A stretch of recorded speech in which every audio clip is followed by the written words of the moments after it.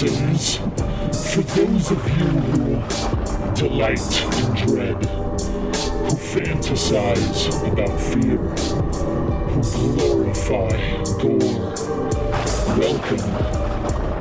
You have found the place where the horror returns. Listeners, beware. This podcast contains major plot spoilers and the foulest of language. Join us in celebrating the old and the new, the best and the worst in horror. This is the podcast that proves the horror never ends. Each episode, we seek out and review a brand new horror movie, then we go back and find a classic work with similar themes, looking at both similarities and differences.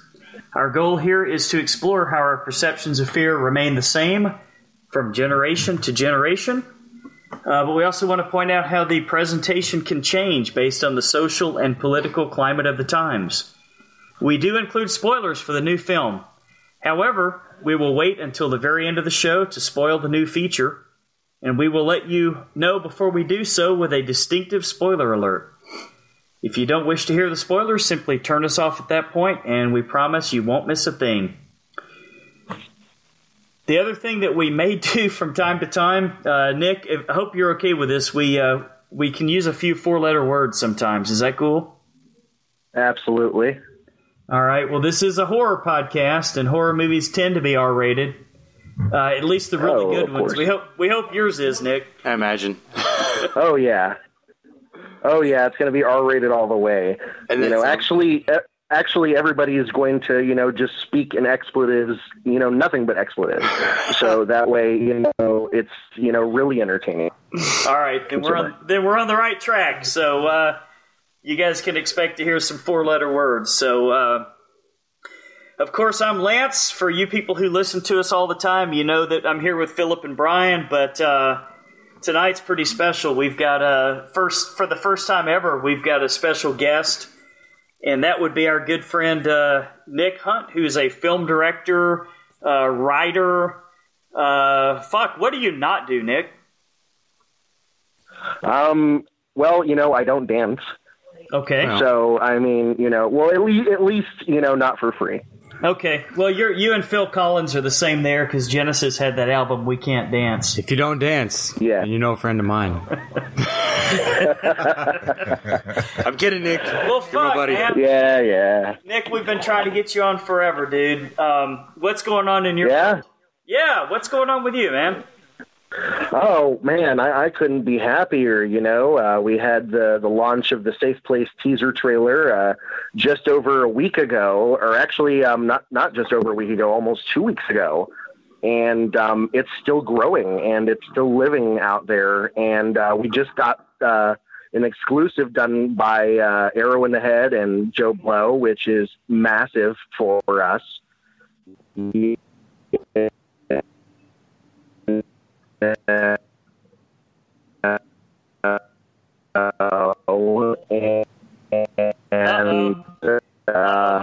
hold on, Nick. We're having some audio issues, man.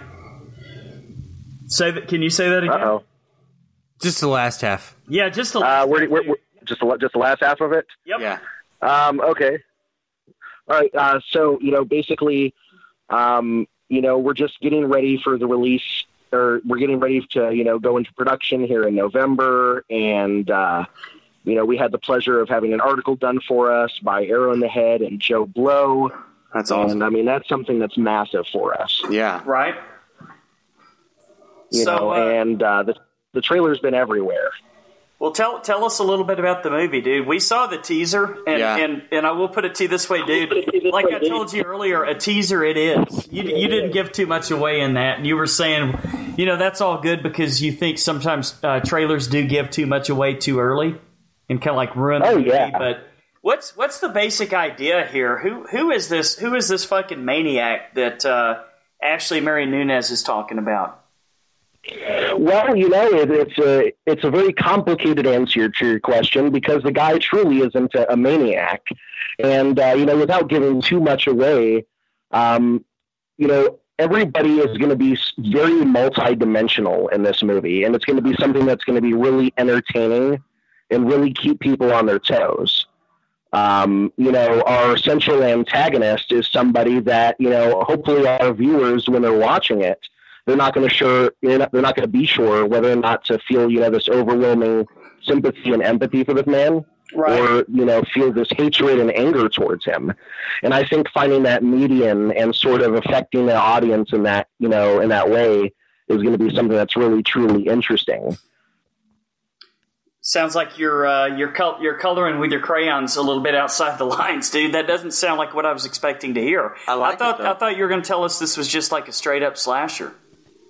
Oh, no. This is so much more than just a slasher, because I'm sure that we can all, you know, be on level ground here that, okay, you know, our time, you know, the Horror Returns is sort of a poignant thing to, you know, to be on right now, because one of the points I really want to make here is that, you know, we as horror fans have evolved throughout the times. Yeah. And, you know, our storylines in horror movies have caught up to the times.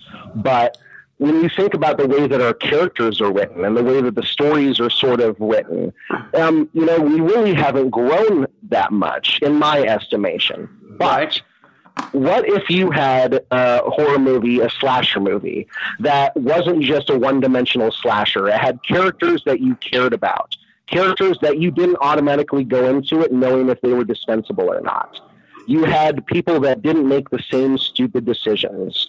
You know, they wouldn't, you know, they would not take weaponry if they had the opportunity. You're not going to see the jock that no longer knows how to fight, or the experienced track star that doesn't know how to run. You're not going to see the cell phones that work and the cars that won't start. You're not going to sort of see all the things that make you want to yell at the screen. Right. Okay. You know, we're going to surprise you in a lot of ways. And we're still going to keep the normal slasher tropes. I'm going to do 200% practical effects, no CGI whatsoever in my movie. It's going to be violent, it's going to be dark, it's going to be murky, and it's going to have this visceral, violent story that's really going to dig into the human psyche. That sounds incredible. When can we expect this one? Well, you know, we're going into production here in November, and we're targeting a tentative release in February. You know, just in time for Valentine's Day, of course. Yeah, absolutely. you and the next 50 Shades of Grey movie coming out the same week, huh? We're assuming. Oh, absolutely. You know, I think that we should, you know, do a slasher version and call it 50 Shades of Blood. You know, I'd watch that. Yeah, exactly. Hey, what got you started in this line of work, man? Well, you know, most of my life, to be honest, I've done the restaurant thing, the customer service and hospitality.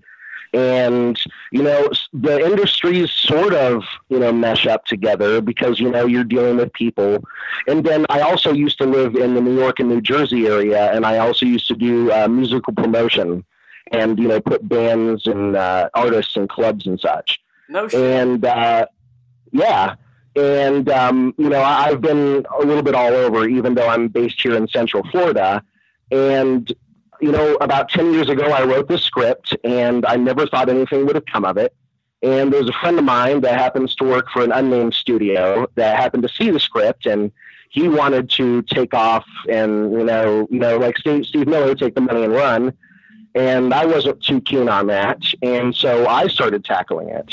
Okay. And ever since then, you know, about 17 months ago, we've been going 200 miles an hour. And now we're one of the fastest growing brands in indie horror right now. We have been on virtually any and every horror magazine publication. You guys are actually my 74th podcast that I've done regarding the film.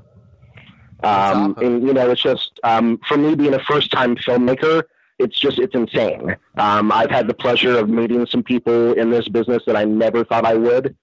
And, you know, it's sort of grown on me extremely quickly, and I've sort of taken to this business. Because one thing that most people don't really know about me is I have no film school experience. I have no business school experience.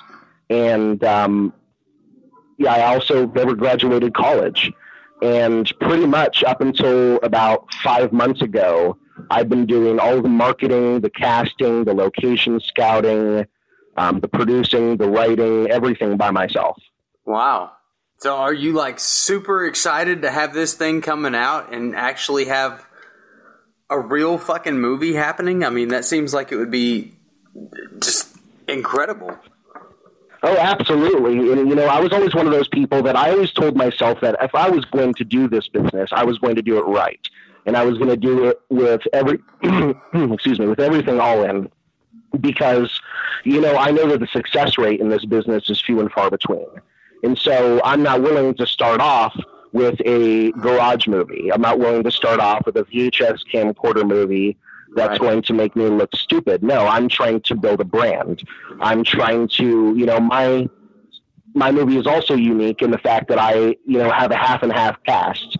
I have a cast of, half of my cast is experienced in this industry, especially in the indie horror scene and the indie genre scene. And then I have the other half of my cast that's relative newcomers out of the Central Florida area.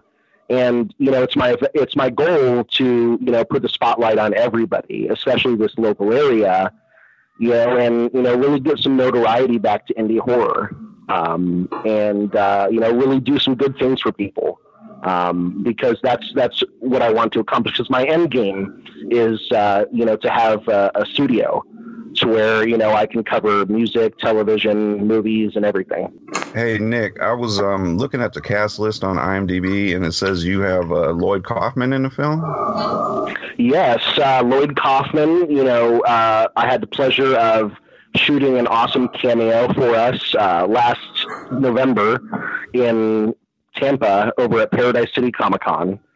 And it was an amazing experience. The guy is so nice. He became quickly everybody's grandfather. And it's just, a lot of people ask me, how did I achieve that? Because the last film that he actually did prior to Safe Place was Guardians of the Galaxy. Oh, wow. And, so a lot of people wonder how I managed to accomplish it. And it was just a matter of reaching out to him on Facebook, and he loved the idea and he loved the script. And, he was more than happy to oblige. And, oh man, I couldn't ask for anything better. Well, there's always room for the future. I have at least a dozen projects that I have in planning. Most of them in my head, half of them are not on paper. Some really exciting things that people don't even know about yet. And, I would be more than willing to do something with Trauma and with Lloyd in the future. Right now, with Safe Place, it's not really a Trauma film. And so I can't say that, we'll be in depth anymore with Safe Place together. Right. But, the future is a very bright thing. Cool. So what else do you have? What do you have coming up after this, Nick? Anything specifically that you can talk about, or is it just kind of like under wraps at this point? Well, there's a few things. There's a few things that I can talk about, little tidbits. I'm actually one of the next things that I'm going to be doing. Of course, also in the midst of writing Safe Place 2, because Safe Place is actually the first in a trilogy of films. So that's a little tidbit of information that not many people know. So you guys get sort of an exclusive here. There we go. One of the other projects I'm doing is a horror anthology, actually, called Wander Tales. And Wander Tales is derived from the German term about fairy tales. And essentially, I am going to do something very unique. I'm gathering some of the greatest indie horror filmmakers from around the world. And I am creating this horror anthology that basically each filmmaker will have their own free reign to do their own unique take on either a popular fairy tale, a popular fable, or cryptozoology case. Nice. And I have filmmakers from Istanbul, from Chicago, from Canada, from Los Angeles that are going to be involved in this. And I haven't announced anybody yet, but they have made some really big marks on indie horror over the past 5 years or so, and that's going to be really exciting. And then after that, I'm also working on a script for basically what I'm pitching is Tremors on a Beach. Yes. Fucking sharks. I want to do a practical effects monster movie that, with animatronics and with puppeteers. And it's essentially going to be, I want to shoot it in the middle of spring break here in Central Florida on either Cocoa Beach or Daytona Beach. And, so we can take advantage of oodles of extras. Yeah. Oh, man. And, you got me sold already. Just say the word, man. All right. And, it's not going to be something hokey like Sharknado or, a sci-fi channel. I want to do so. If I'm going to do a monster movie, I want to do something that's really cool and doesn't use any crappy CGI and, goes back to the old practical effects. And, so that's the only other project that I'm really doing outside of The Safe Place. Nice, man. The more I hear, the more I'm ready for it. Every bit of everything that you said gets me more excited about it. It's super stoked. Great. Sounds great. Hey, awesome. My entire goal is to make some stuff that is unique and that people don't normally see. That goes along with my production company named Blackheart Pictures. Because it's basically, whatever comes out of Blackheart Pictures is out of the black hearts of men. Whatever stories are out of the black hearts of men. That's, sort of what the name means. All right, dude. Well, thanks for joining us. So what we do first on our show typically, Nick, is we start out with, we call it Cool of the Week, man. And since you're our guest, we would like to ask you first. Of course, this is assuming you've had time with all the shit you got going on, but what's the coolest thing you've seen this week, man? The Flatliners trailer. We're going to talk about that. Yeah. I'd have to say that was pretty awesome. I was a little confused by it. Obviously, when we talk about trailers more, we'll cover it. But I'd have to say that was the coolest thing I've seen this week. All right, well that makes one of us, dude. I'm a child of the '80s, man. And I was kind of pissed off by it, but that's just my personal problem. It's different. I don't know. Me as well. I kind of thought that I thought that Kiefer Sutherland was involved in a bigger respect, and I thought it was a direct sequel. Yeah, that, I didn't even see him in the trailer, man. Yeah, I know. It was one of those things that, here's my problem with marketing, these sequels that aren't supposed to be parts of the original story arc. Right. We saw this issue with the new Ghostbusters. Yeah, how they marketed reimagining. Yeah, well, what they did was they told everybody this has absolutely nothing to do with the previous Ghostbusters. This has nothing to do with the previous Ghostbusters. But then the first trailer they released, the first words that popped on the screen were 30 years ago. Yes. You remembered them or something like that. Yeah. And it's like, okay, you're either part of the original story or you're not a part of the original story. You're either a sequel or you're a remake. I don't really see a whole lot of wiggle room in the black and white there. Mm-hmm. Yeah, well, I'll tell you what, my cool of the week, every once in a while we go a little bit outside, just your normal TV show or film. Like 90% of the time that's what we cover, but as the listeners will know, and these guys, I'm a pretty avid reader. And I actually read Justin Xavier's book, Deviant. Brian, I know you know Justin, right? Yes. Yeah, I know he was on Denny's After Midnight podcast about a month ago. They talked about movie legends, but I went and bought the book. I couldn't get it. I've actually got a Nook, so I couldn't download it. I actually had to wait for the paperback to get here. But it's called Deviant, and the first couple of chapters in, I thought, wow, this is pretty aptly named because this dude is a fucking sexual deviant.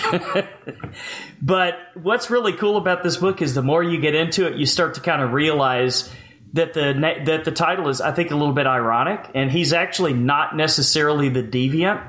it has a lot to do with like acceptance of the way people are and the way they grow up and what causes them to be the way that they are.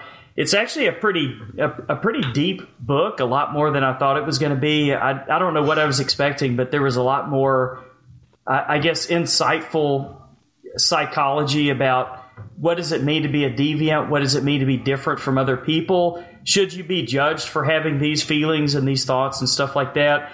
And what really got me, what punched me in the stomach was the ending. It was an incredibly dark ending. So suddenly you feel something about the bad guy. Man, he's not really the bad guy, though. It's just kind of like safe place. All right, I'll put it to you this way. All right, could be, but in the first couple of chapters, I thought this dude is fucking out there. You know, because Justin really shocks you. Like in the first chapter, you're reading about what this guy's up to, and you're like, holy shit, this guy's out there. And then you start to learn more about what led him to be the way that he was, and it kind of starts to kind of all come together. By the time you get to the end of it and you realize, you know, he just like anybody else, the dude just wants to be loved, you know, and he has a moral compass that he sticks to. And it's not like he's, you know, like a pedophile or raping people or anything like that. His choices are just different from what some people's choices might be. And so by the time you get to the end of it and you realize what happened to him, you're like, damn, dude, that's fucked up. That shouldn't have happened to that guy. Yeah, it's a very, very dark ending. It's kind of like when we interviewed Christian Torp and he said comedy and horror were very similar. Yeah. My two favorite genres. I can kind of see it because Justin markets it as a comedy. In fact, I think he calls it like Deviant a comedy. Okay. But there's a lot of horror in there by the time you get to the end of it. Good book. Good read. Classic.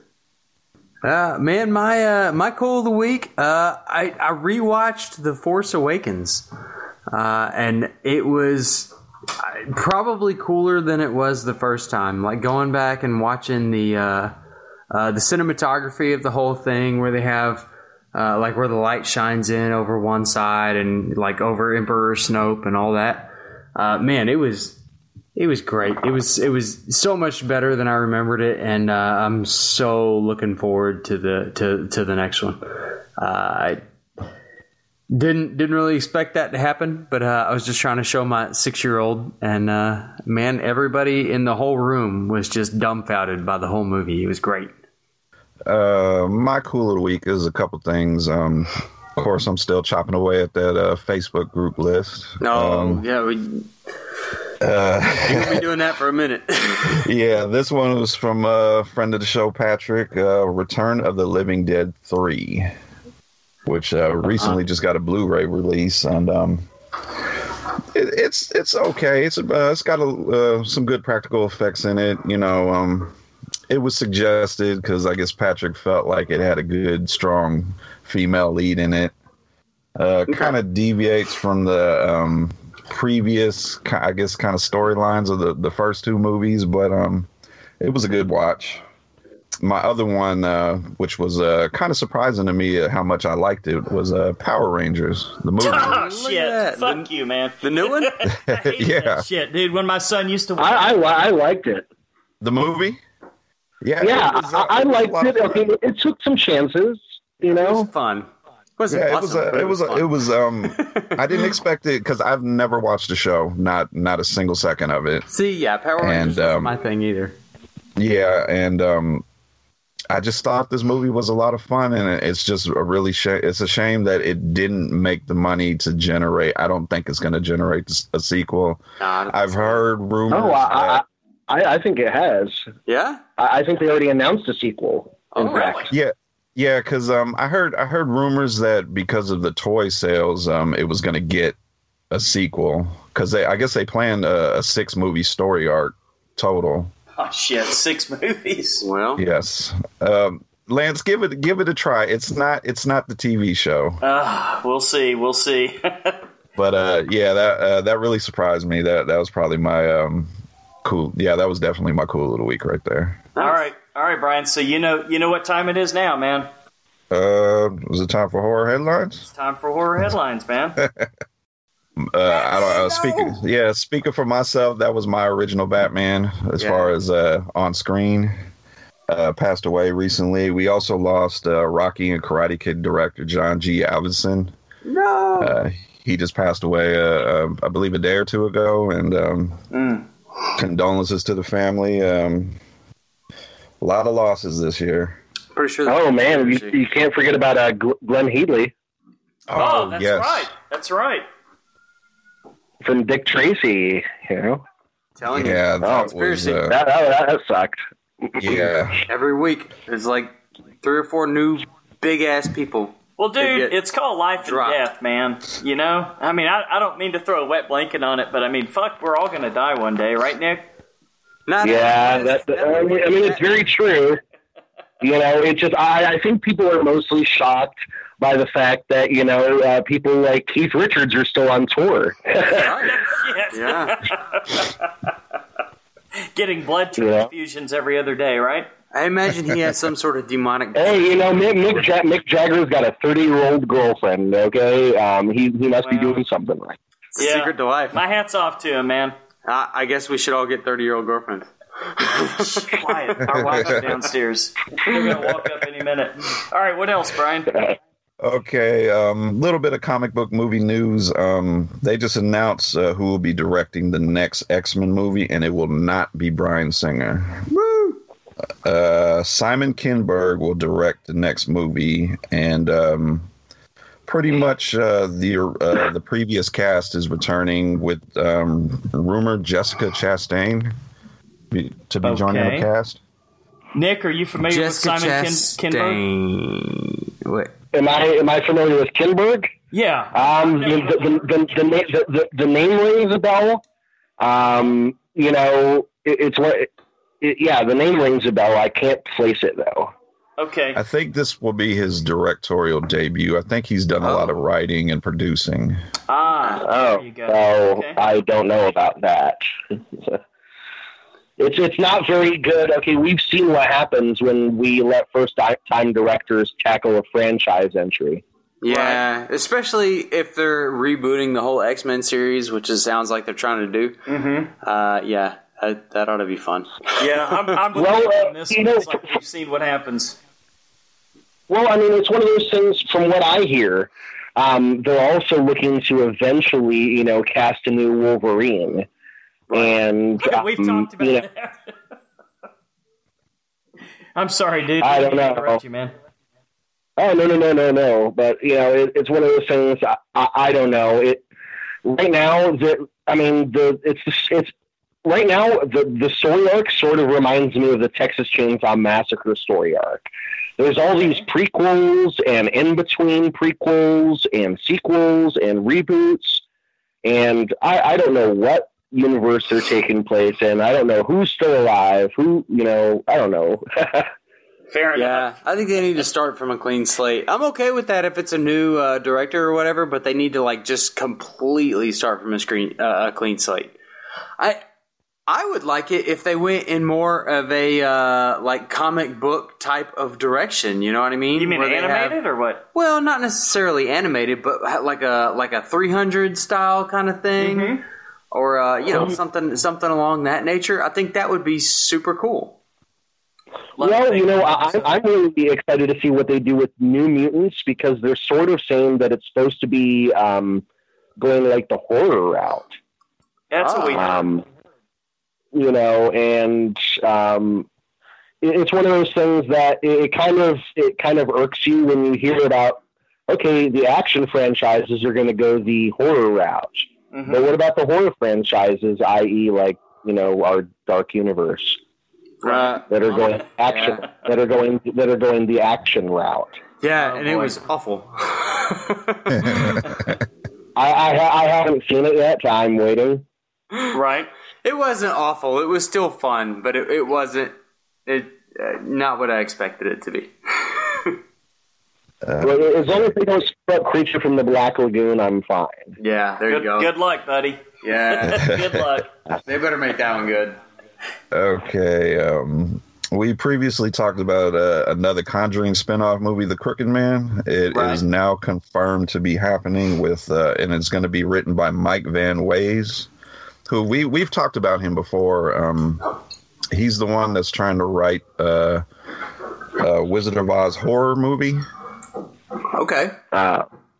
And it's the Crooked Man's also going to be produced by James Wan, so he's still going to be involved in this whole Conjuring universe. James Wan, everything. He's touching everything now. Yeah, he's kind of awesome. Although, I just watched The Conjuring and The Conjuring 2, and still as great as the first time I watched it. But The Crooked Man, I think, was my probably least favorite part of that movie. Even though he was super creepy, it was a little more like extraterrestrial instead of like real, you know what I mean? Yeah. Yeah. Well, I'm really psyched because I heard the rumor that the next Conjuring spinoff is supposed to have to do with the Warrens and the werewolf case. Oh. Yeah. That they're famous for. Yeah, I read a little bit more about that. Like, it's more of a, like, I think that the guy that was supposed to be a werewolf was possessed or something, and he thinks he's or becomes a werewolf, or thinks he becomes a werewolf. Like lycanthropy, the disease. So it sounds pretty interesting. I'll watch it, man. I don't think they've really gone wrong yet, and I know they're supposed to be making a spinoff of the demonic nun. And I'm totally down for that because he Marilyn Manson looking motherfuckers creepy as shit. I think they should get Whoopi Goldberg to play the role. Oh, that would be awesome. Oh man. Okay. Speaking of the Conjuring movie, the family from the first movie, the parents, might be getting a movie based on their story because I guess one of the daughters had written a book series called House of Darkness, House of Light that basically chronicles all the events, and they're saying that it wasn't really captured in the first movie because I guess it happened over a 10-year period. Okay, so this is from the first Conjuring.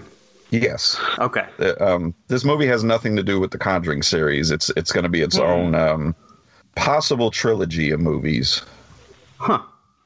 And, okay. But same thing. Interesting. Yeah, it does sound interesting because she had said basically the Conjuring could not have compressed 10 years into a 2-hour movie. So right. It was 10 very years interested of stuff? Oh, yeah. I met these people. That sounds fun. That's a lot of years.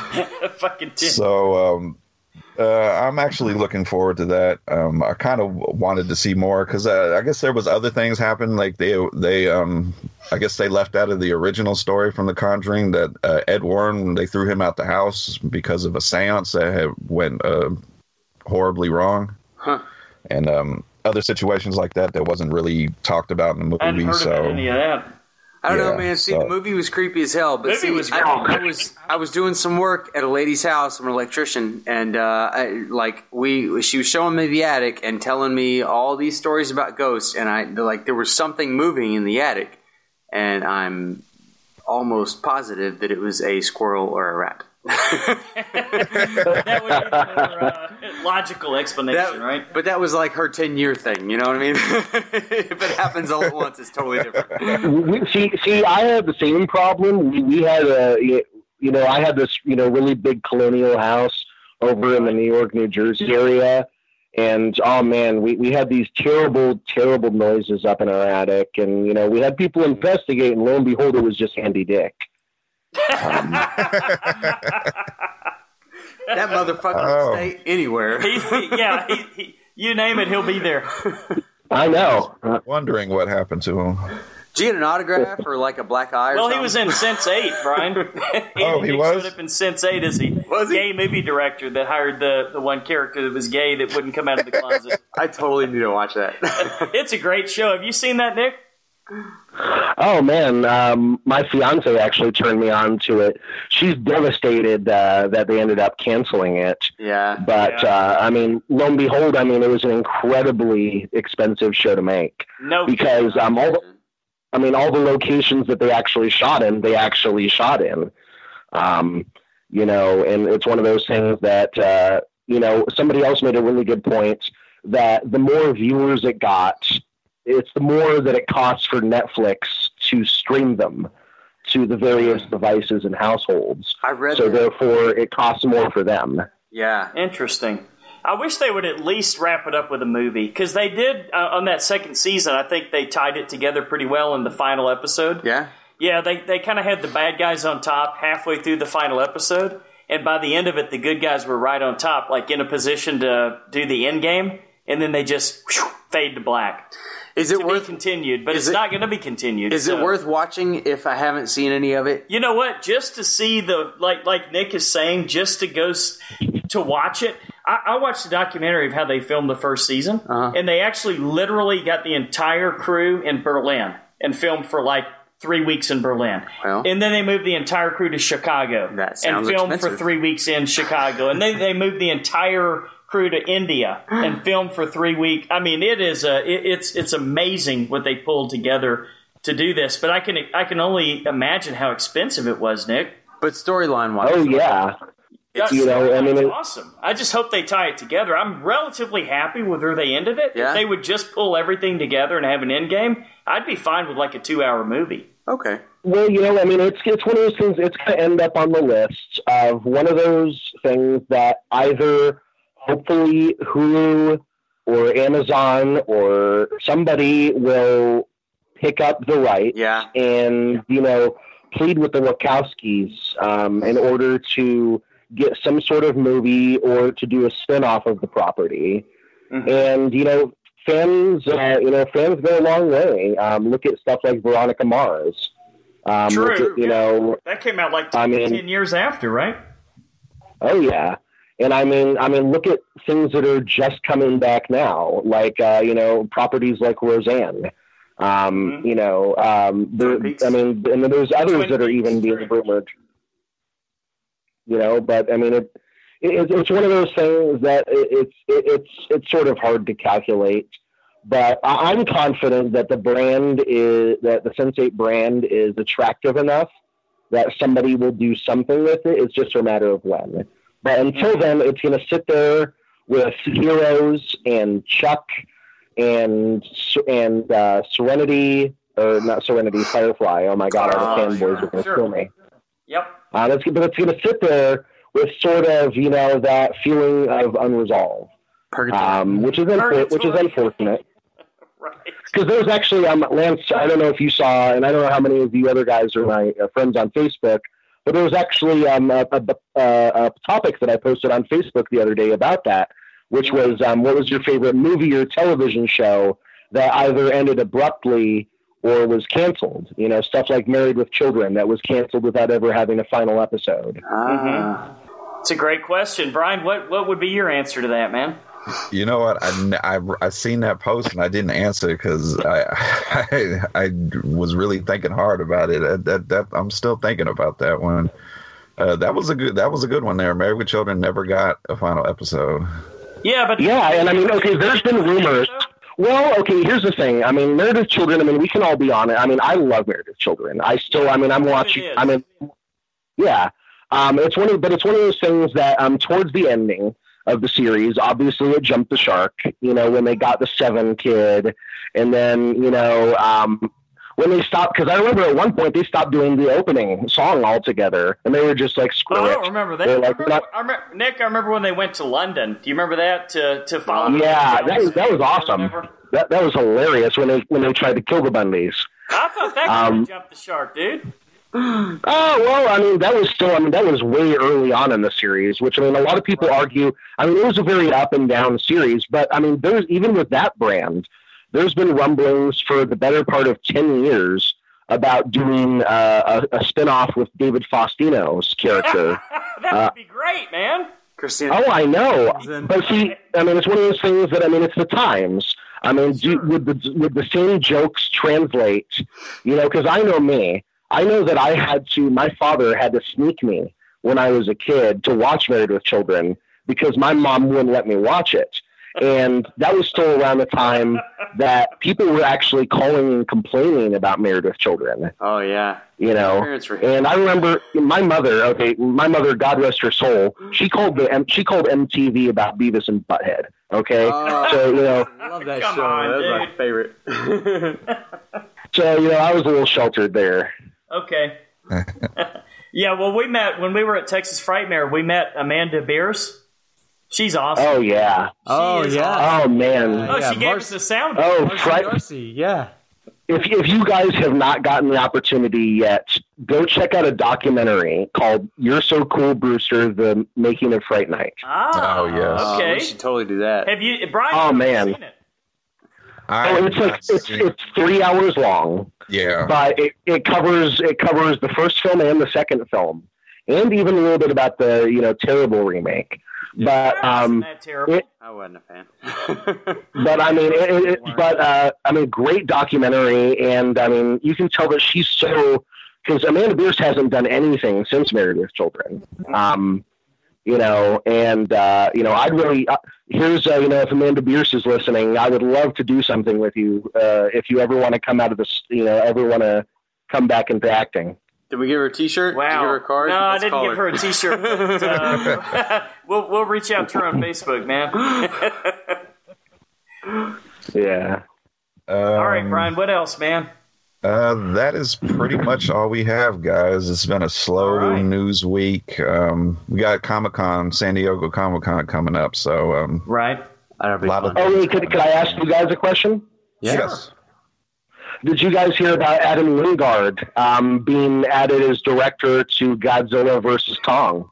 Yes. Yeah. I am all for that right there. I'm totally okay. Yes. Adam Wingard, I love The Guest. The Guest is probably one of my top 10 movies of the last 5 years. And then, I mean, what he did with Blair Witch.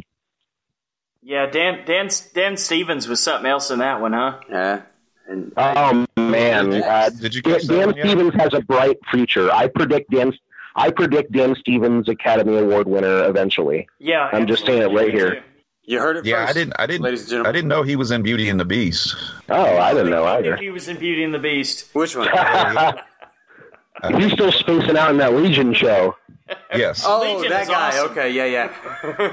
I couldn't get into Legion. I tried, I couldn't even get past the first episode. I loved it. I watched the whole thing, and it got a little long there in the middle, but I loved the whole season. Yeah, it's pretty dense to say the least, Nick. I liked it.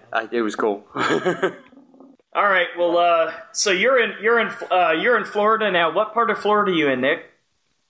I am in a little town called Titusville. You may have heard of it if you're a fan of the Unbreakable Kimmy Schmidt.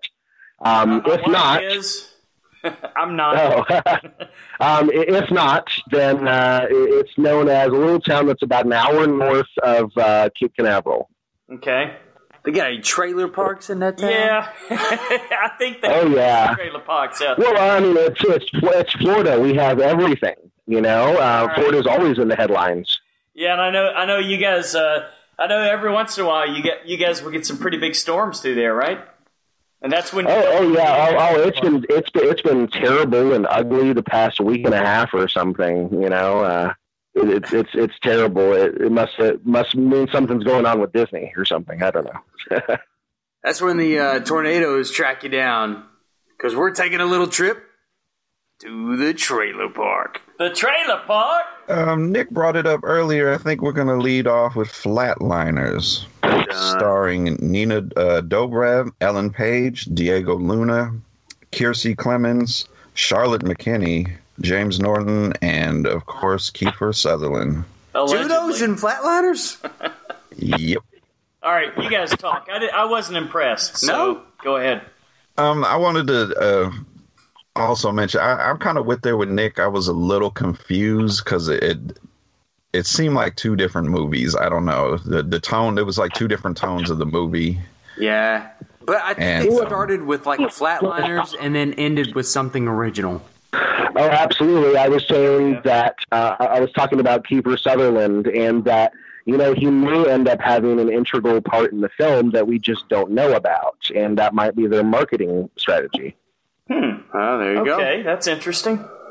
Luke Skywalker. I mean, they did keep it under wraps. I mean, nobody knew that Drew Barrymore was going to die the first 5 minutes of Scream. True. Mm-hmm. True. And that was genius. Yeah, we got a release date of September 29th coming out this year. All right. Oh, that's terrible. You realize what date that is, right? What date is it, man? They're going head to head with It. Oh, that's not going to work very well. You got to be kidding. That was a bad idea. If I'm correct, It gets released the same day. Nah, that date's going to change, man. Yeah, especially that's going to change for a man. movie like Flatliners. They should definitely move that. All right, I'm doing a quick fact check here. It is coming out September 8th. Okay, so they are far apart. But still, I mean, that's very close together. But I mean, in October, they're also releasing The Nun and Saw 8 back to back. Yes. Yes, okay. No, Flatliners is actually going up against the Kingsman sequel. Ooh, that's bad too. I know which one I'm picking. Yeah. Fuck you. Okay, so nobody's going to go see Flatliners on the opening weekend. Not me, dude. Well, I mean, they'd have to pick a weekend when nothing is coming out for that, you know?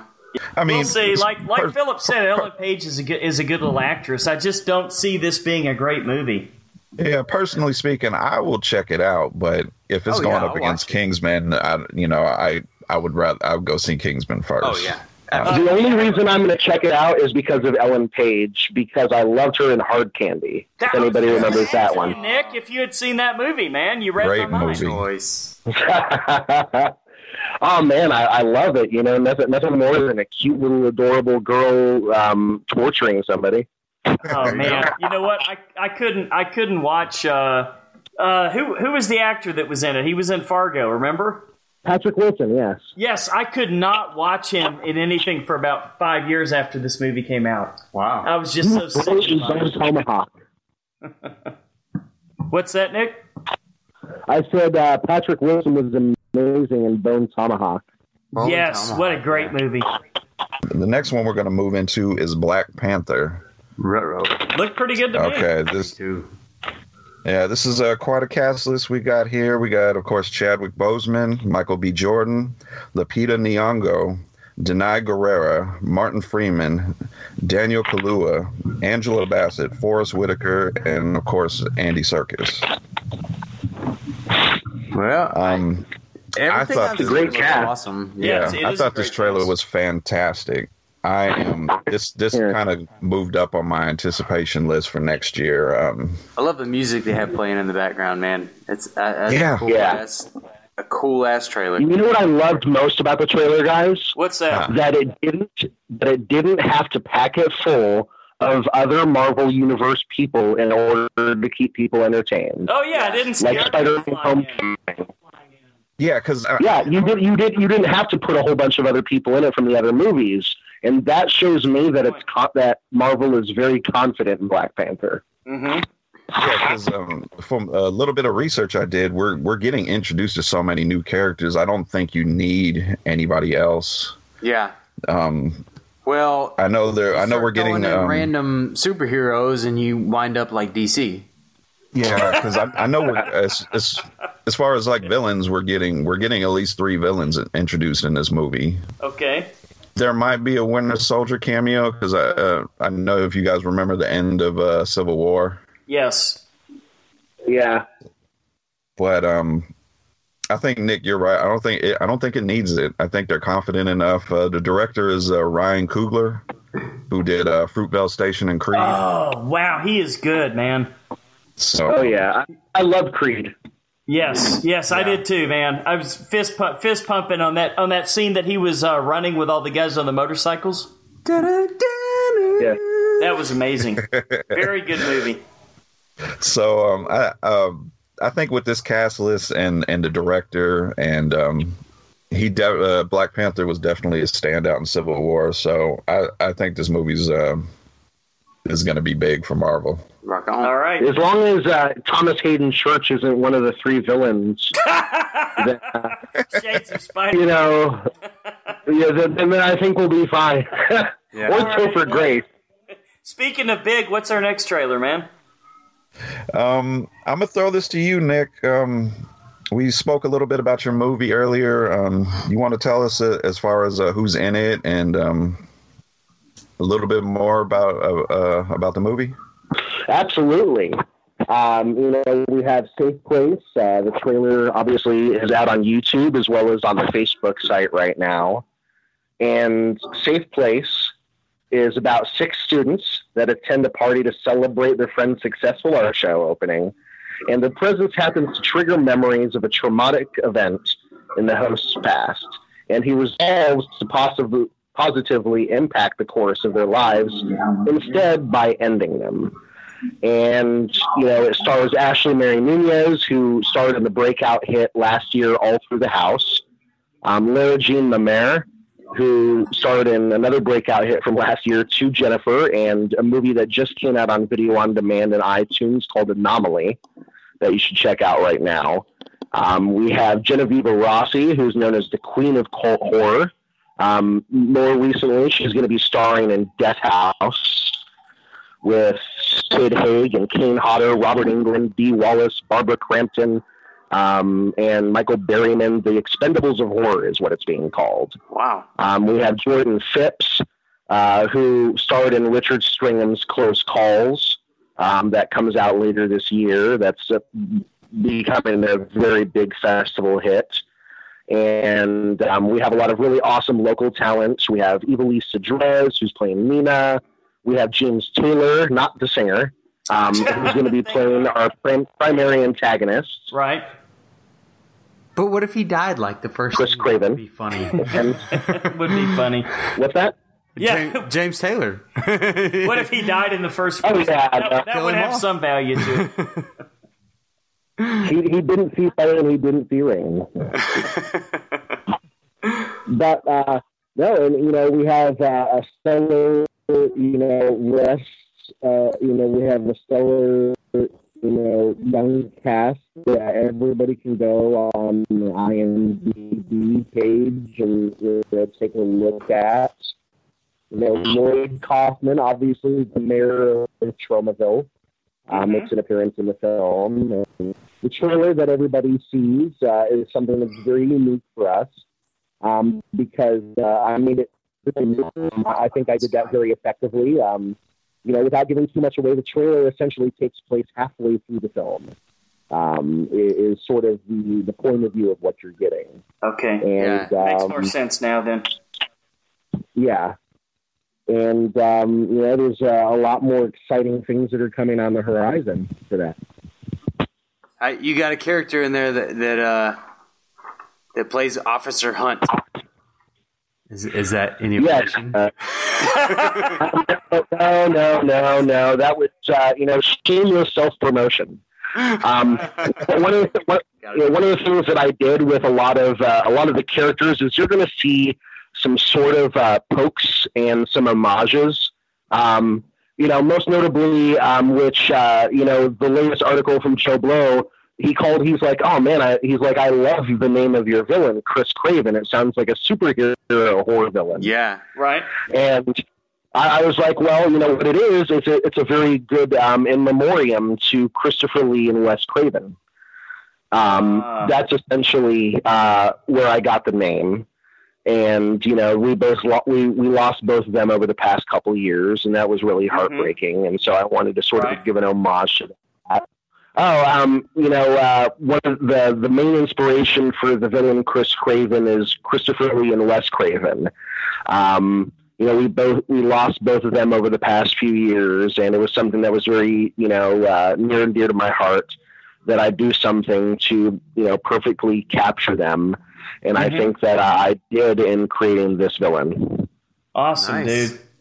Well, we're looking forward to it, man. So you guys ready to move on to talking about our featured attractions tonight?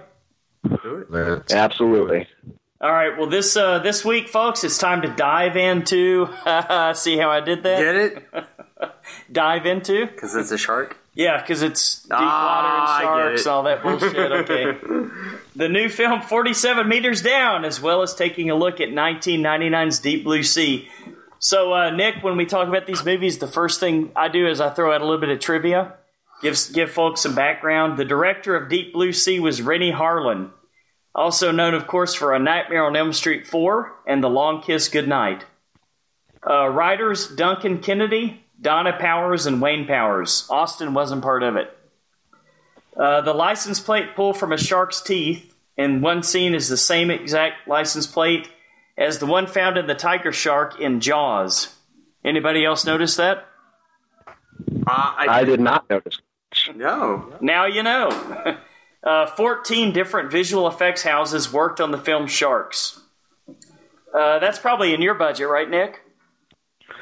Not for that extensive. Plus we're not using any CGI, so it's going to be incredibly different. Gotcha. Rennie Harlan has said that Deep Blue Sea was the hardest film he's ever made. We usually, when we talk about the movie, we say just a little bit about it and we give our ratings. And typically, if our guest wants to go first, we give them that opportunity. Nick, would you like to say something about this film first? Well, I love Deep Blue Sea. It's always fun whenever LL Cool J does a horror effort.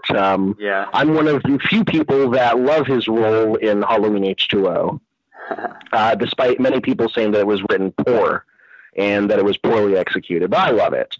And then Thomas Jane, was great in the film. He always will be my Punisher, regardless of whoever they cast in the role.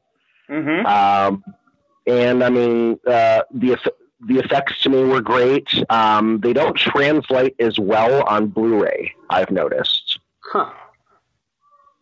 But the effects are still reasonably good.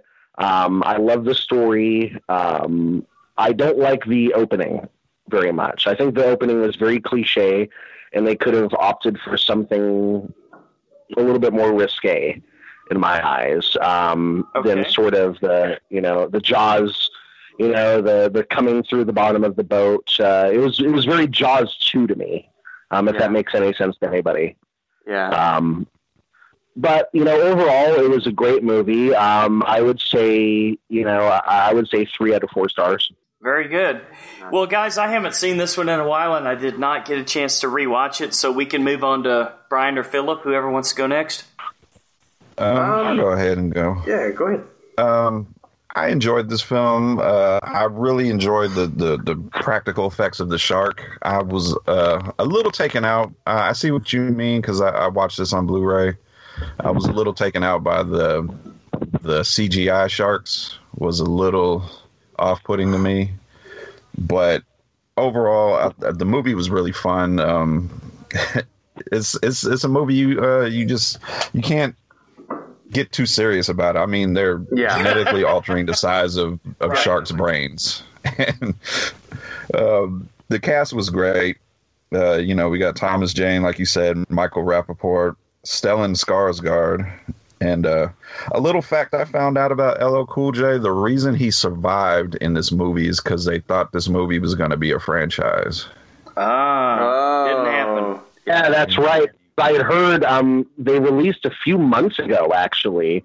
I think it was Bloody Disgusting that covered the story, that leaked concept art or something else that was pertinent to the film. And they were talking about a failed sequel, and I don't remember the specifics of it. Yeah, LL was going to be the star of the sequel, so that was the whole reasoning of him surviving his shark attack at the end and coming out as the I guess quote unquote hero at the end. But I'm not other than that. Yeah, other than that, this was just a fun shark movie. I watched a whole bunch of shark movies this week, and I didn't get that. I get creeped out by the ocean and sharks. Me too. I didn't get that with this one. It was just more fun, more action, and I like that because it was a change of pace from other shark movies. That's true. Yeah, I kind of like the idea, but it turns into kind of more of a cheesy action movie than anything resembling scary. And I kind of don't really give a shit about anybody in the movie except LL Cool J. It's fun to watch the way they die, though. I mean, it kind of makes me mad that the supermodel mad scientist bitch makes it out alive. I was kind of rooting for her to get killed a little earlier. Yeah, she was not a very good. I don't remember another movie that she was in. I mean, she was hot. Don't get me wrong, but She was hot, but she was just. I don't think she was a very good actress. yeah. I thought it was brilliant, though, the way that they killed Samuel L. Jackson. Spoiler alert, by the way. Right in the middle of his motivational speech. He's like, "Come on, motherfuckers, this is how it go." And there he goes. That was great. I think LL Cool J was probably the best part of this movie. The ending, the whole movie was pretty decent. The ending is fucking terrible, though. I think where it really falls off the rails is where supermodel scientist, a woman with a PhD, decides the only decision left is to cut her hand and to jump in the water. Because that sounds like a fucking good idea. Yeah, that worked out so well for her. Right. And then, the badass shark man, of course, flips around like an underwater fucking ninja and avoids the unstoppable giant shark and somehow still manages to kill him. Or somehow still lives.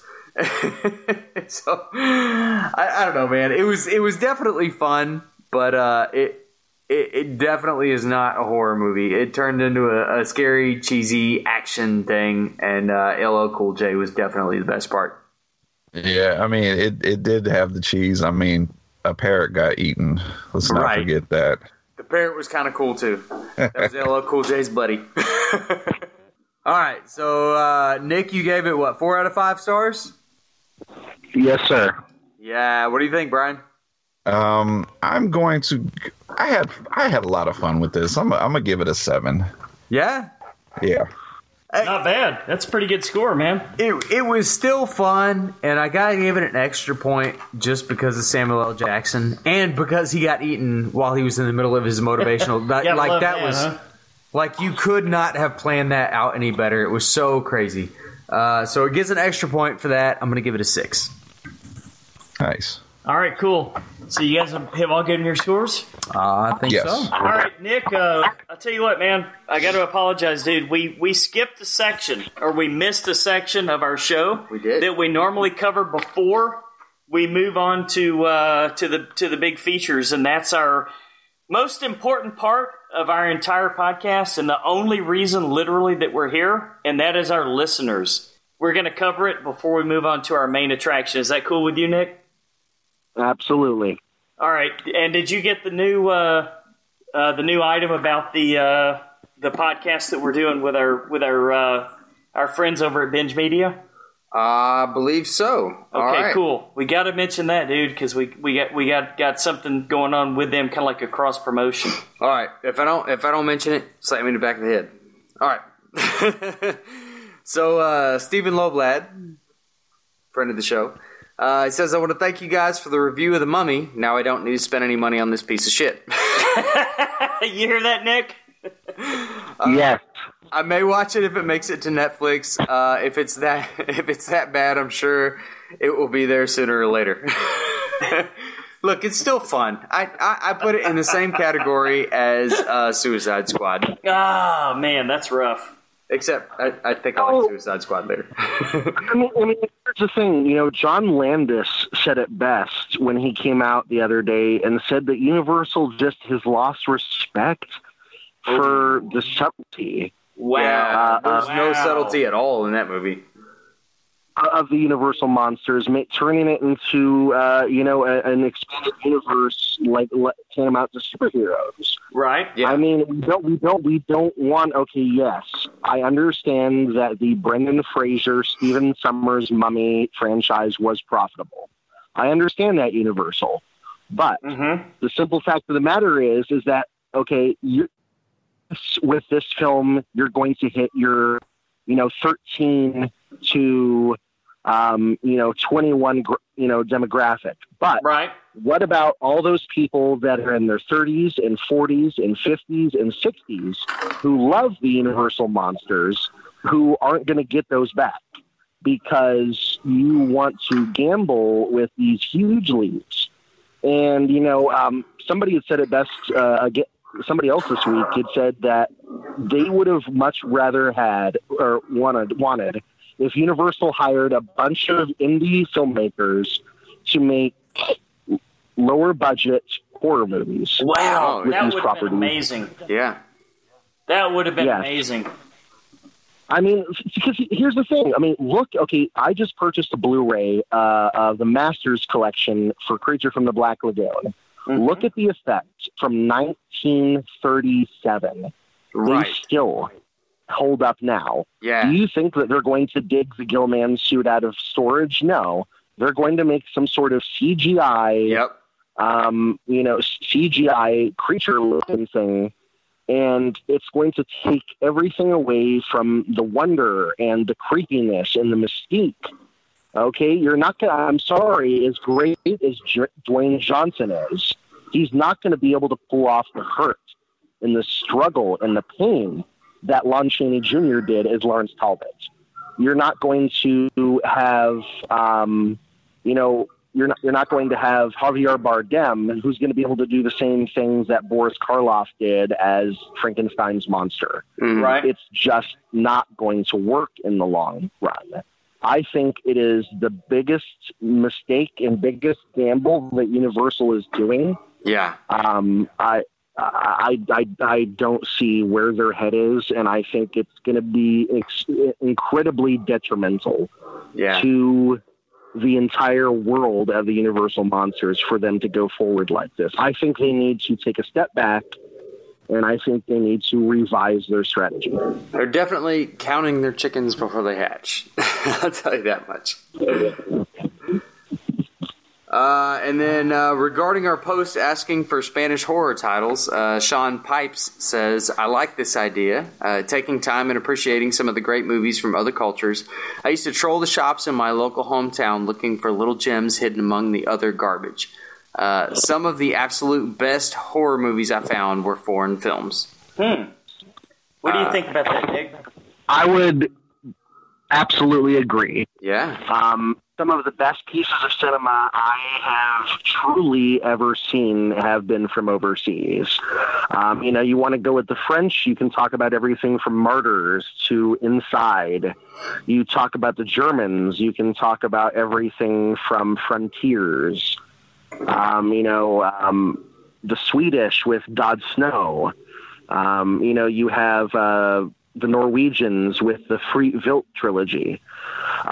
There's been some amazing, Korea, has been an amazing force. The Dutch, the Russians even, have some incredible pieces of horror that are out. Are original and brutal and different. I love them. Yeah. They tend not to pull back any punches. I like it.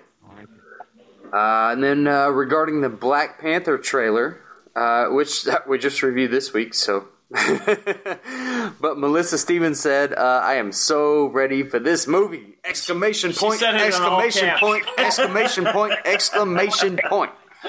So Lars from Denmark says, you crazy people, congratulations. Where's the party? Thanks for an awesome podcast. Thank you, Lars. You the man.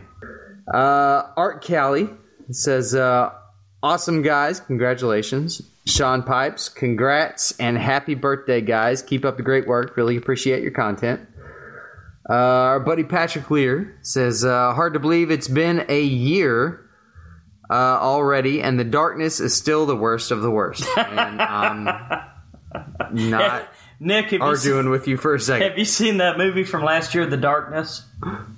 Oh, the Kevin Bacon one? Yeah. I don't remember. I think I think I may have seen it. If that tells you much, I don't remember it. It's probably for the best that you don't remember. Well, that's good. There's certain things I try and block out of my head. There's, the only two that are really bad that I can't get out of my head are the remake of The Fog and the remake of The Wicker Man. Both that an ex dragged me to, and I had to pay for. So I actually put money in. Yeah. Ouch. Well, you know, sometimes when you go through a traumatic experience, your brain helps you out. So. Well, I mean, the only good thing about The Wicker Man was seeing Nicolas Cage punch the maid from 2.5 Men in the face. So. Wow. All right. One other thing we want to announce this week is that we teamed up with Binge Media to present a very special 2-part interview with David Gregory, president of Severin Films and director of Lost Soul, The Doomed Voyage, of Richard Stanley's Island of Dr. Moreau. To catch the first part, you'll need to download this week's BingeCast at bingemedia.net or on iTunes. Are they on Podbean? I'm not sure if they're on Podbean. I'm sure they are, man. I know they're on iTunes. That I subscribe to it. So just look up what, Binge Media? Yeah. By any chance, have you heard of Binge Media before, Nick? Yeah, it's actually a number of the guys that are on that podcast used to be with Joe Blow. Oh, okay. Okay, so there's some crossover there for sure, but they've actually got a show that comes out every week that's called the BingeCast. It's a really awesome show. Sometimes they go a little bit long. That's the name BingeCast. Yeah, it's been known to be 3.5, 4 hours before, but it's a really good show. And I actually teamed up with one of their hosts, and we interviewed David Gregory. Now, do you remember the Island of Dr. Moreau, the newer one? I think it was filmed in like the 90s. Yeah, the one with Val Kilmer. Yeah, the one with Val Kilmer. This documentary that David Gregory directed was actually Richard Stanley, who actually directed Hardware, as well as another number of other horror movies, had actually been signed on to direct this movie at first. And if you watch this, I think you'll really enjoy it, Nick. I think you really need to check this out, dude. The documentary is called Lost Soul. Not to be confused with the shitty movie Lost Souls, but you'll be able to follow the entire story of how he kind of had his own idea of how he wanted the movie to go, but the studio sort of overruled him and ended up bringing another director in. I think you'll really get a lot out of it, man. Wow. Yeah, I mean, it sounds pretty awesome. Studios and what they do to our favorite things. Oh yeah. Yes, I would think that you as a creative person and a filmmaker would really get a lot out of it, dude. If you get a chance, you really should see this. And he's actually the president of a distribution company called Severin Films. And I met up with him. I'm very familiar. I met up with him at Texas Frightmare, and they do a lot of shall we say exploitation films. Oh, yeah. And they re-release them, and they put them on Blu-ray, and they basically give a lot of respect to films that people didn't give a lot of respect to in the past. And they Scream Factory does. Absolutely. And they go way out of their way to restore them and bring them to the glory that a lot of people who appreciate those films want to see them in. So I really strongly suggest you check this out, Nick, if you get a chance. If you look it up on IMDb, it's a mouthful. It's Lost Soul, The Doomed Voyage of Richard Stanley's attempt to film Island of Dr. Moreau. But if you just look up Lost Soul, I think it'll come up. Or just the one with the most words. Yeah, look up David Gregory, the director. You're going to really get a lot out of this, man. I've probably seen it 5 or 6 times, and every time I watch the documentary, I get new insights. Yeah? Yeah, the people that were in it, and some of the stories, I don't want to give too much away, but some of the things that Richard Stanley does toward the end, they basically kick him off the set. Okay, if you can imagine this, Nick, he was the director. He was the wunderkind that was in charge of the entire direction of the film, and they basically came in and said, "Fuck you, get out of here. We don't like your vision." So he found a way to sneak. Let me put it to you this way. It's Island of Dr. Moreau, so you've got all these animal creatures that are basically being bred by a mad scientist on an island. So there's a lot of heavy makeup and a lot of heavy costumes. I'll put it to you this way without spoiling it, Nick.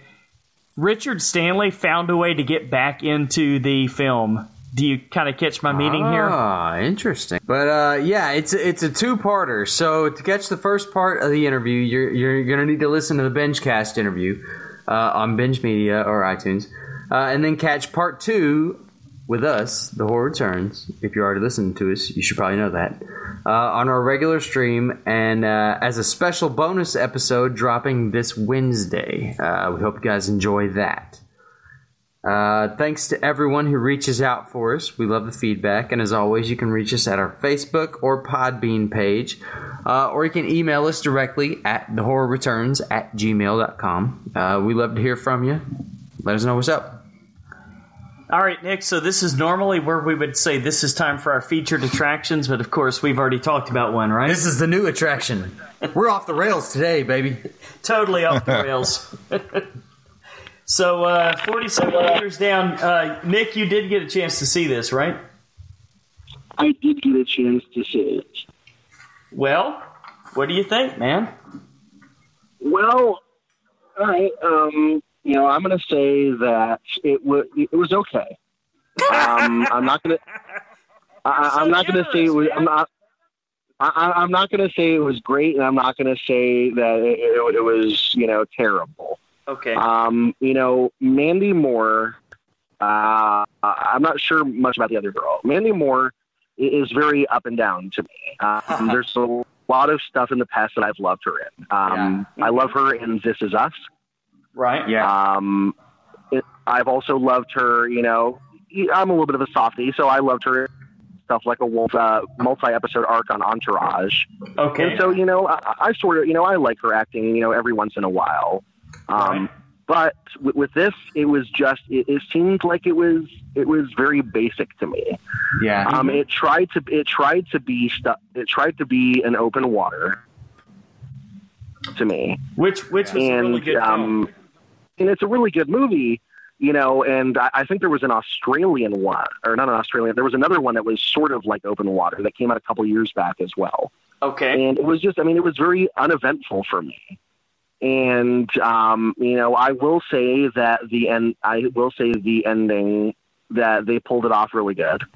I will give them that, because I did not expect it. The way that it was constructed left me surprised, which was good.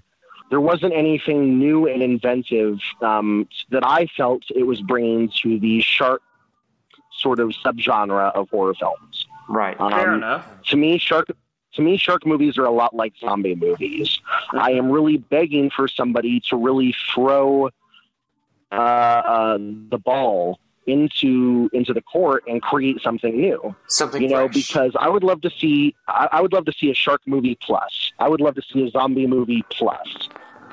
Yeah, man, I think you I think you pretty much hit the nail on the head. I thought it was it's probably better than a lot of the shark movies that have come out recently, except what was the one with Blake Lively? Oh, The Shallows. Yeah. I really liked The Shallows. Did you see that, Nick? Oh, I love The Shallows. Yeah, I did too.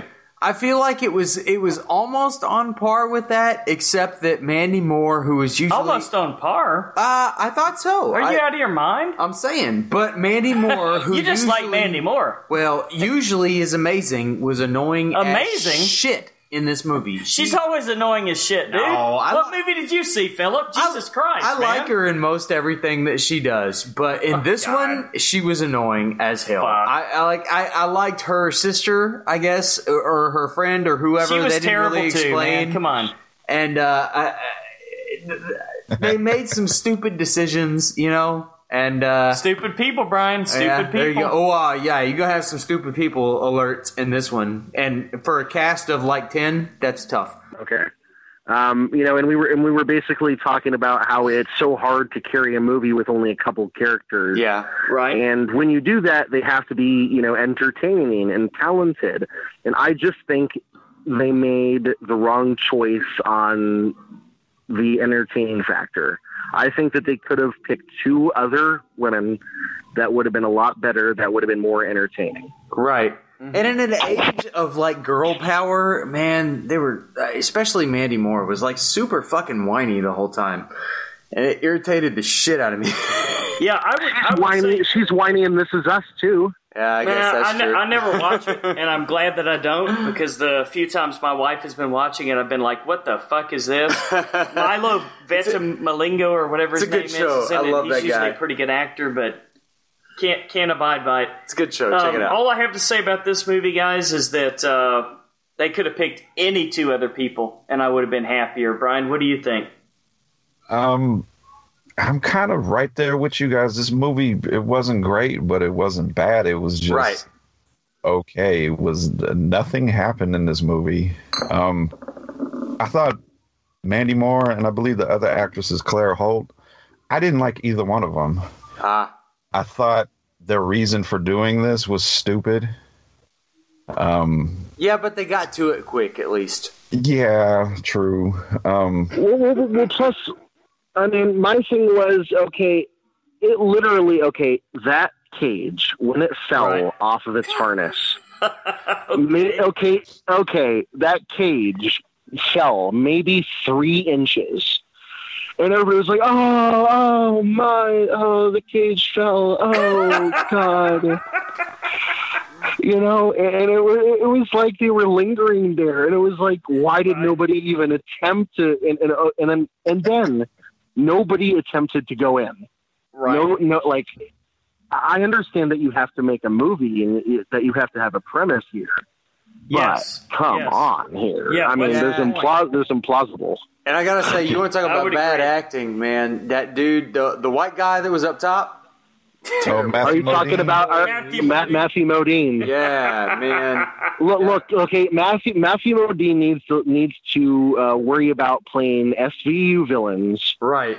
and villains in little Dolph Lundgren action, direct-to-video movies. There you go. Like, I mean, I know that every line that he delivered after the very, first couple of scenes was through like a walkie-talkie or some sort of communication thing or whatever. But man, it was rough. You know what, guys? Well, hey, hold on, Nick. People bitch about voiceovers in movies, right? A lot of people say, "Oh, we hate hearing a voiceover because it's basically walking you through the whole thing rather than delivering the actual movie and showing action." This whole fucking movie was a voiceover. It was like I was watching people play a video game where you hear the person saying, "Okay, turn left here at the next corner. Now we have the Coast Guard coming to save you." It was this fucking voiceover, this dumbass, the whole way through the movie, walking you through what was going to happen next. I hated it. Here are the rules, so this is how you're going to fuck up in a minute. Exactly.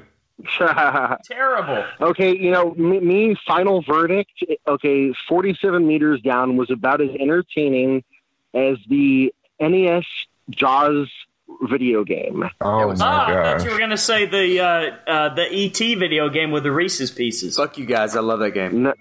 No, I was talking about the Jaws one where I think you're starting to go around eating a fish.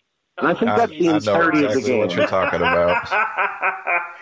That was the early version of Echo the Dolphin. Screw you guys. Echo the Dolphin. All right, I think we're ready for scores, right? Nick, no argument there? Yeah. All right, on a scale of 1 to 10, Nick, how would you rate this movie? 4. Ouch. That's not bad. That hurts. That's only a little worse than... I would give it a 2.5. Ouch. Oh, that's a kick in the huevos. I didn't like it. I love The Shallows. As a matter of fact, The Shallows was almost one of my honorable mentions. Well, Blake Lively was a lot better than these bitches. What do you think, Brian?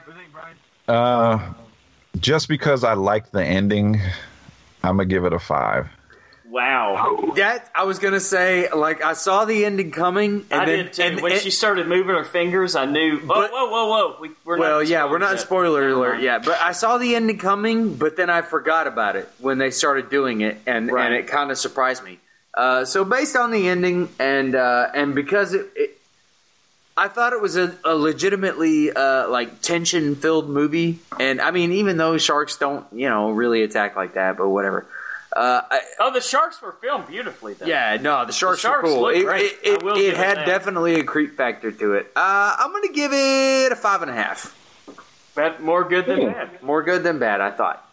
All right. Maybe we'll give better scores. Maybe Mandy Moore takes off the wetsuit next time. There you go. Nick. Done. We got to have you on the show again, 8. man. You guys Awesome. I'd love to. You guys ready for spoilers? Yeah. This is a motherfucking spoiler alert. You've been fucking warned. This is a motherfucking spoiler alert. You've been fucking warned. This is a motherfucking spoiler alert. You've been fucking warned. All right, who wants to go first? I'll go first. I brought up previously, I thought their whole reasoning for doing this was stupid because she wanted to show her boyfriend she wasn't boring. She wanted to show her boobs. What? Oh, I'm sorry.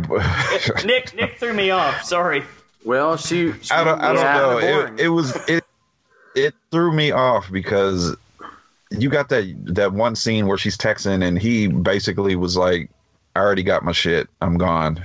So I just thought the whole reasoning for doing it, as soon as you see the cage, that was the most shitty, rusty cage wench. I know. I don't call me crazy, but I'm not getting it. Even if I didn't want to do it. You're like, I hope they didn't pay these guys too much to take them there. Let's go to there was so Mexico and go diving with the sharks with, some people who obviously don't know what the fuck they're doing. I mean, there was so many red flags of why they shouldn't have done this. These guys they've only known for one night talking about, I know a guy that does shark diving. Right. Yeah. And then illegally throwing chum into the water. Guy. I don't know. Isn't that illegal? And then the whole sister relationship, how they tried to play this. I guess one of them mentioned how she felt like they were in competition. Mm-hmm. Yeah. I never felt that way at all. No. You know what would have saved this movie? If they would have switched Matthew Modine with Josh Brolin. Yeah. And if they would have put one of the Fanning sisters to replace Mandy Moore. Done. Well, that's why you're a fucking director, producer, and writer, Nick. You're the one who should have made this fucking film, not these dumbasses that made it, dude. Well, I mean, okay. Well, I mean, it's one of those things. Okay, I'll be honest with you. I'm not one of those people. I'm not a fan of, the remakes and the sequels and whatnot. Right. Or remakes specifically. But, there's a couple different things that if I ever had the opportunity to do them, that's a big if, that I would do them, and I would do them with the utmost respect. Right. And one of them, it's a good it's a good thing that you brought it up, because one of the things that I'd actually been in sort of the planning stages of, and this is nothing that's really finalized yet, but about a month ago, they announced that they shut down the upcoming reboot of I Know What You Did Last Summer. Mm-hmm. That was supposed to be done by Mike Flanagan. And I always thought it was an amazing idea because I love the book, and they steered so far away from what the book was in the movie. Before. And so I had always told myself that I was like, well, if nobody else is going to do it, I'd love to do it. I'll attach Ashley as Julie Jones. I'm like, I'd love to do it. I mean, who else thinks that Ashley Mary Nunez, the star of the Safe Place trailer, could pull off, a better acting than Jennifer Love Huge Tits? Well,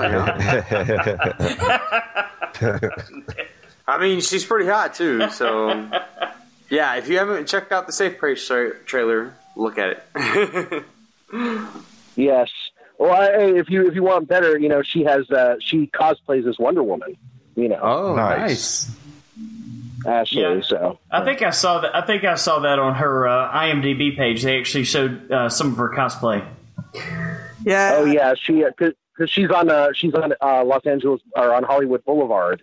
Really? She does that. Oh. And recently she got called up to. She was on the cover of the LA Times, which was very good for us because it was a few days before we were going to release the trailer. Right. And she is on the cover of the LA Times because she got asked to be at the Wonder Woman premiere. Wow. Okay. Well, you know what? I think on that note, we've probably said enough about this movie 47 meters down. Would you guys agree? Yep. We've given the devil its due at this point. 47 thumbs. 47 thumbs down.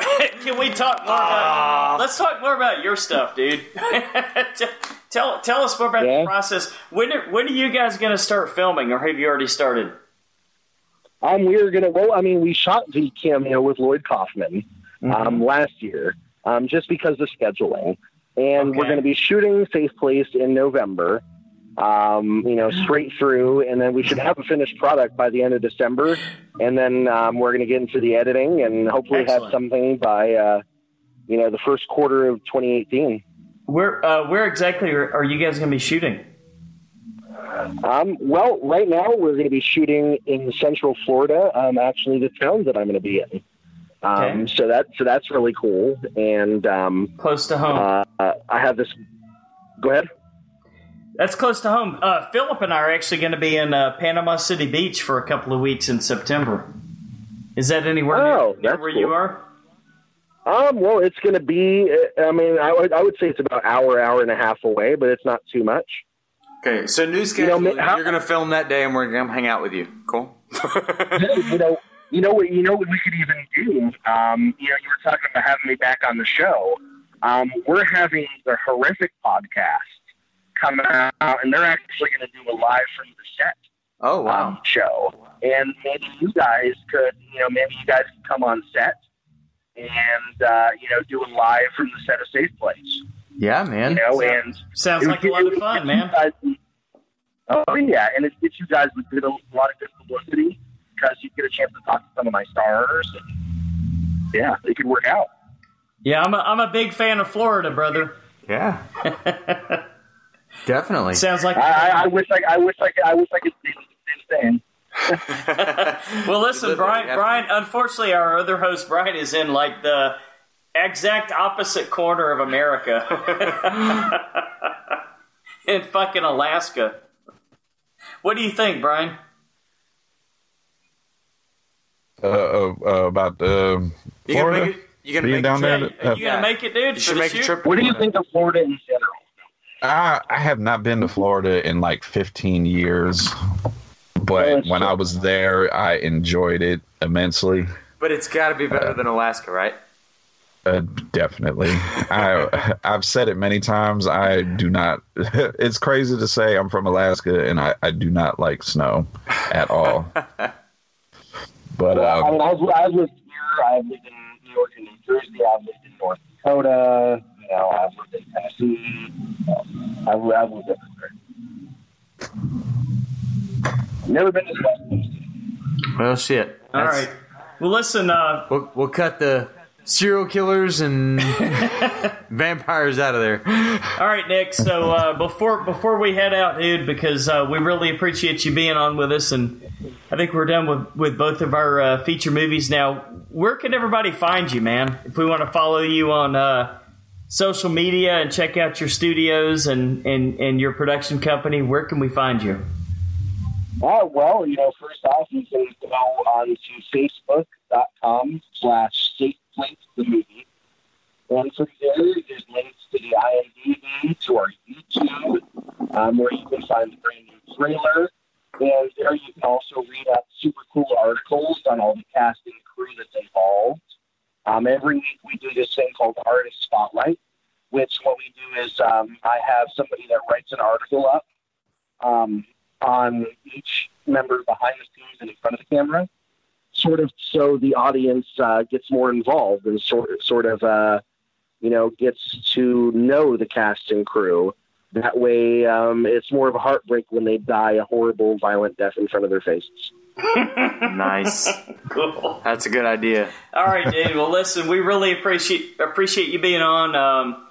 You guys, absolutely. If you're a new listener, we will let you know that you can. We definitely appreciate you listening to another episode of The Horror Returns, and we will let you know that our email address is thehorrorreturns@gmail.com. So drop us a line.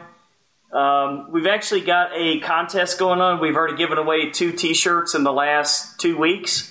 Woo. If you will go on, if you have an Apple product and you're going to leave us an iTunes review, 5 stars preferably, but be honest. If you think we suck, just give us a few stars. You may or may not get a T-shirt. But if you'll get a T-shirt with a ketchup stain. I'll tell you what, if you get on iTunes and give us a review, we will send you a T-shirt. We got to know who you are, so you may have to drop us an email as well. But the Horror Returns T-shirt. That's how that works. And if you listen to our Comic Palooza episode, you know that I love giving T-shirts away. Oh yeah, yes you do. Fucking throwing out T-shirt after T-shirt while we were there. So next week we are going to be covering Transformers: The Last Night. Which I am not looking forward to. I'm not really. I want to know, Nick, before we let you go, what is your what are your feelings about the Transformer movies? Well, I liked it when Shia LaBeouf was in them. Yeah. I don't know. I don't know. It's sort of a love-hate. If you go into those movies expecting a whole lot more than it is, then people will be sorely disappointed. Okay, I don't think. Here's my thing. I don't think that there's a whole lot of fuel. Pun intended, for the franchise. Say that. I don't. I don't see a whole lot of. Now, here's the thing. I think, okay, with Michael Bay exiting, there is hope. If we get a great screenwriter, and if we get a great director and a great producing team and a great cast out there, right? I think that there could be a really good. But if there's a new direction, I think now, I would actually like to see, a Transformers that was done in sort of, not like a totally serious way, but sort of more of like a grounded and gritty sort of way. Like a tongue-in-cheek? Or... Well, no, like more of, do you remember Death Race? Of course. And then Death Race 2050 that just came out on Netflix, which wasn't as good. Okay, picture like gritty grindhouse Transformers. Like Maximum Overdrive meets Transformers. That could be cool. Sort of. That would be really cool, but who's going to have the balls to do it? Coming off of Michael Bay, I think it's going to have to be something big. Yeah. Today, this is our independence. Or what was that terrible? Never mind. I'll be quiet, Nick. You talk. Oh, that was what was it? Bill Pullman. Who he had because he had to say the line in both movies. That's right. That's right. Yeah. Forget Independence Day research. Keep talking, dude. I'm sorry. You're our guest, and I interrupted you, man. Oh, no. I was just saying Independence Day research, and yes, that happened. Ugh. Yeah. They waited 20 years to make something they could have made, a year later and done just as well. But that's just me. I have, I'm one of those people that I'm not very fond of franchises right now because I'm very angry at what New Line did to Friday the 13th. That was terrible, man. Terrible. With shutting it down, with shutting down Part 13. Because I read the scripts. I don't know if anybody else here's read the script. Oh, no, but I'd love to see a Part 13, dude. Why is there not a Part 13? Essentially, it would have involved Jason's father. And it would have sorted at, it was very violent. And it seemed, I would have loved to see it. But, New Line got shaky leg syndrome because of the train wreck that was Rings. And, that's pretty bad. I don't know, man. I don't know. And then, of course, now you're hearing, all the legal stuff that's going on with Friday the 13th now, right? I haven't heard anything of it, man.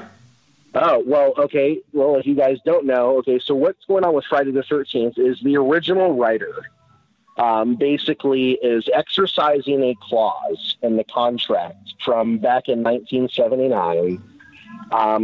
He's basically saying that he came up with Friday the 13th and that he was not an employee or that he was an independent contractor that he was not an employee for Cunningham or for Sean Cunningham and his film company.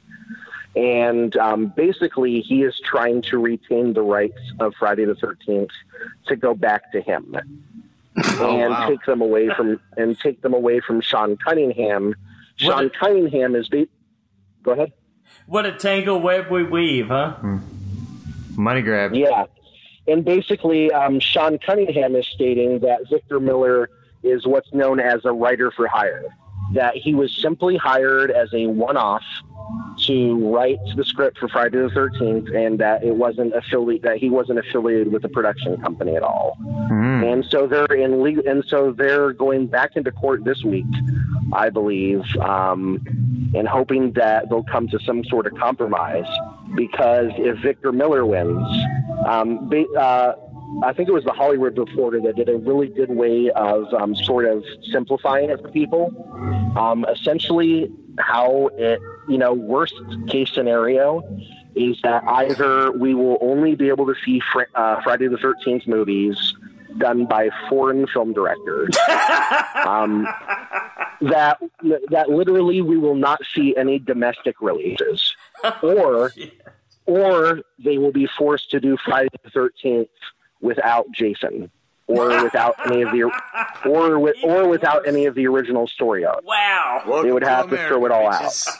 It's basically I don't know if you remember a few years back when they went through the whole bullshit with Jason and Friday the 13th and the rights.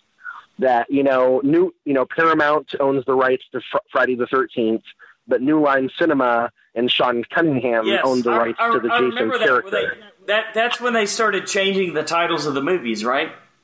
Yeah, it's just like with Chucky and Child's Play. Yes, New Line Cinema owns the rights to Child's Play, Seed of Chucky, whatever. Whereas they couldn't call it Child's Play anymore. Whereas Don Mancini owns the rights to the Chucky character. Correct. And so it's one of those things. I mean, it sucks because these people are greedy, and it's 37 years after the fact, and Victor Miller is putting in jeopardy of us probably.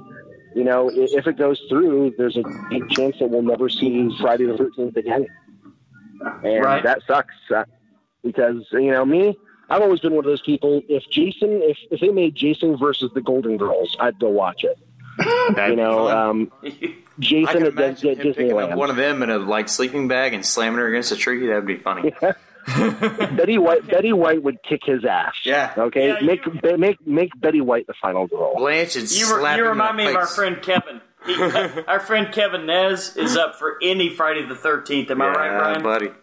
Yeah. Oh, Okay. Do you guys want to know something hilarious and ironic? Yeah. Is that Listen, this morning? we're all ears, man.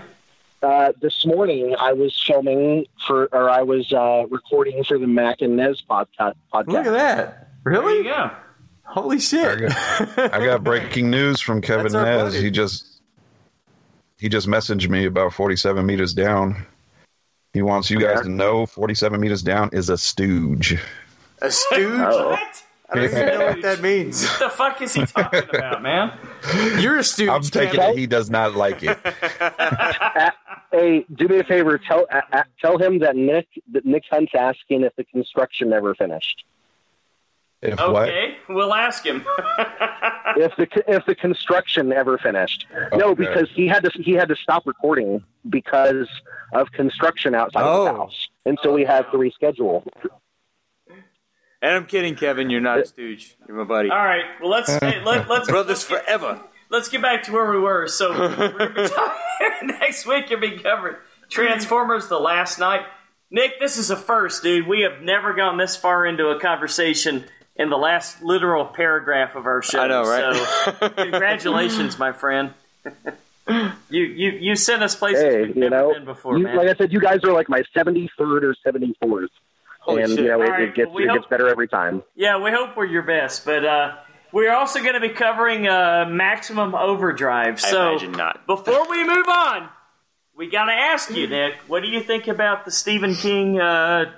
He made a short story, Trucks, and they made a movie out of it called Maximum Overdrive. Did you like it? I loved it. Right. You know, I'm a big Emilio Estevez fan. Yes, sir. Even some of the lesser stuff like Men at Work. Repo Man. Yeah. Oh yeah. But and I'm really good friends with the guy who did all the vehicles for that. What? For Maximum Overdrive. That's crazy. He's actually all over Facebook. Green Goblin Trucks, and he's a great guy. And I love the movie. And you know what? It actually still holds up. I heard that they were doing a reboot of it with Michael Bay, and I am praying that that's just some sort of rumor that that came out of like the Wendy Williams show or something. They're just gonna blow it up. That to me is like saying, okay, we're gonna make Die Hard with James Franco, Right. and Wow. and Robert Downey Jr. is gonna direct. I mean, Why not? yeah. All right. Well, as we like to say here when we're signing out, until the horror returns again, Philip. Good night.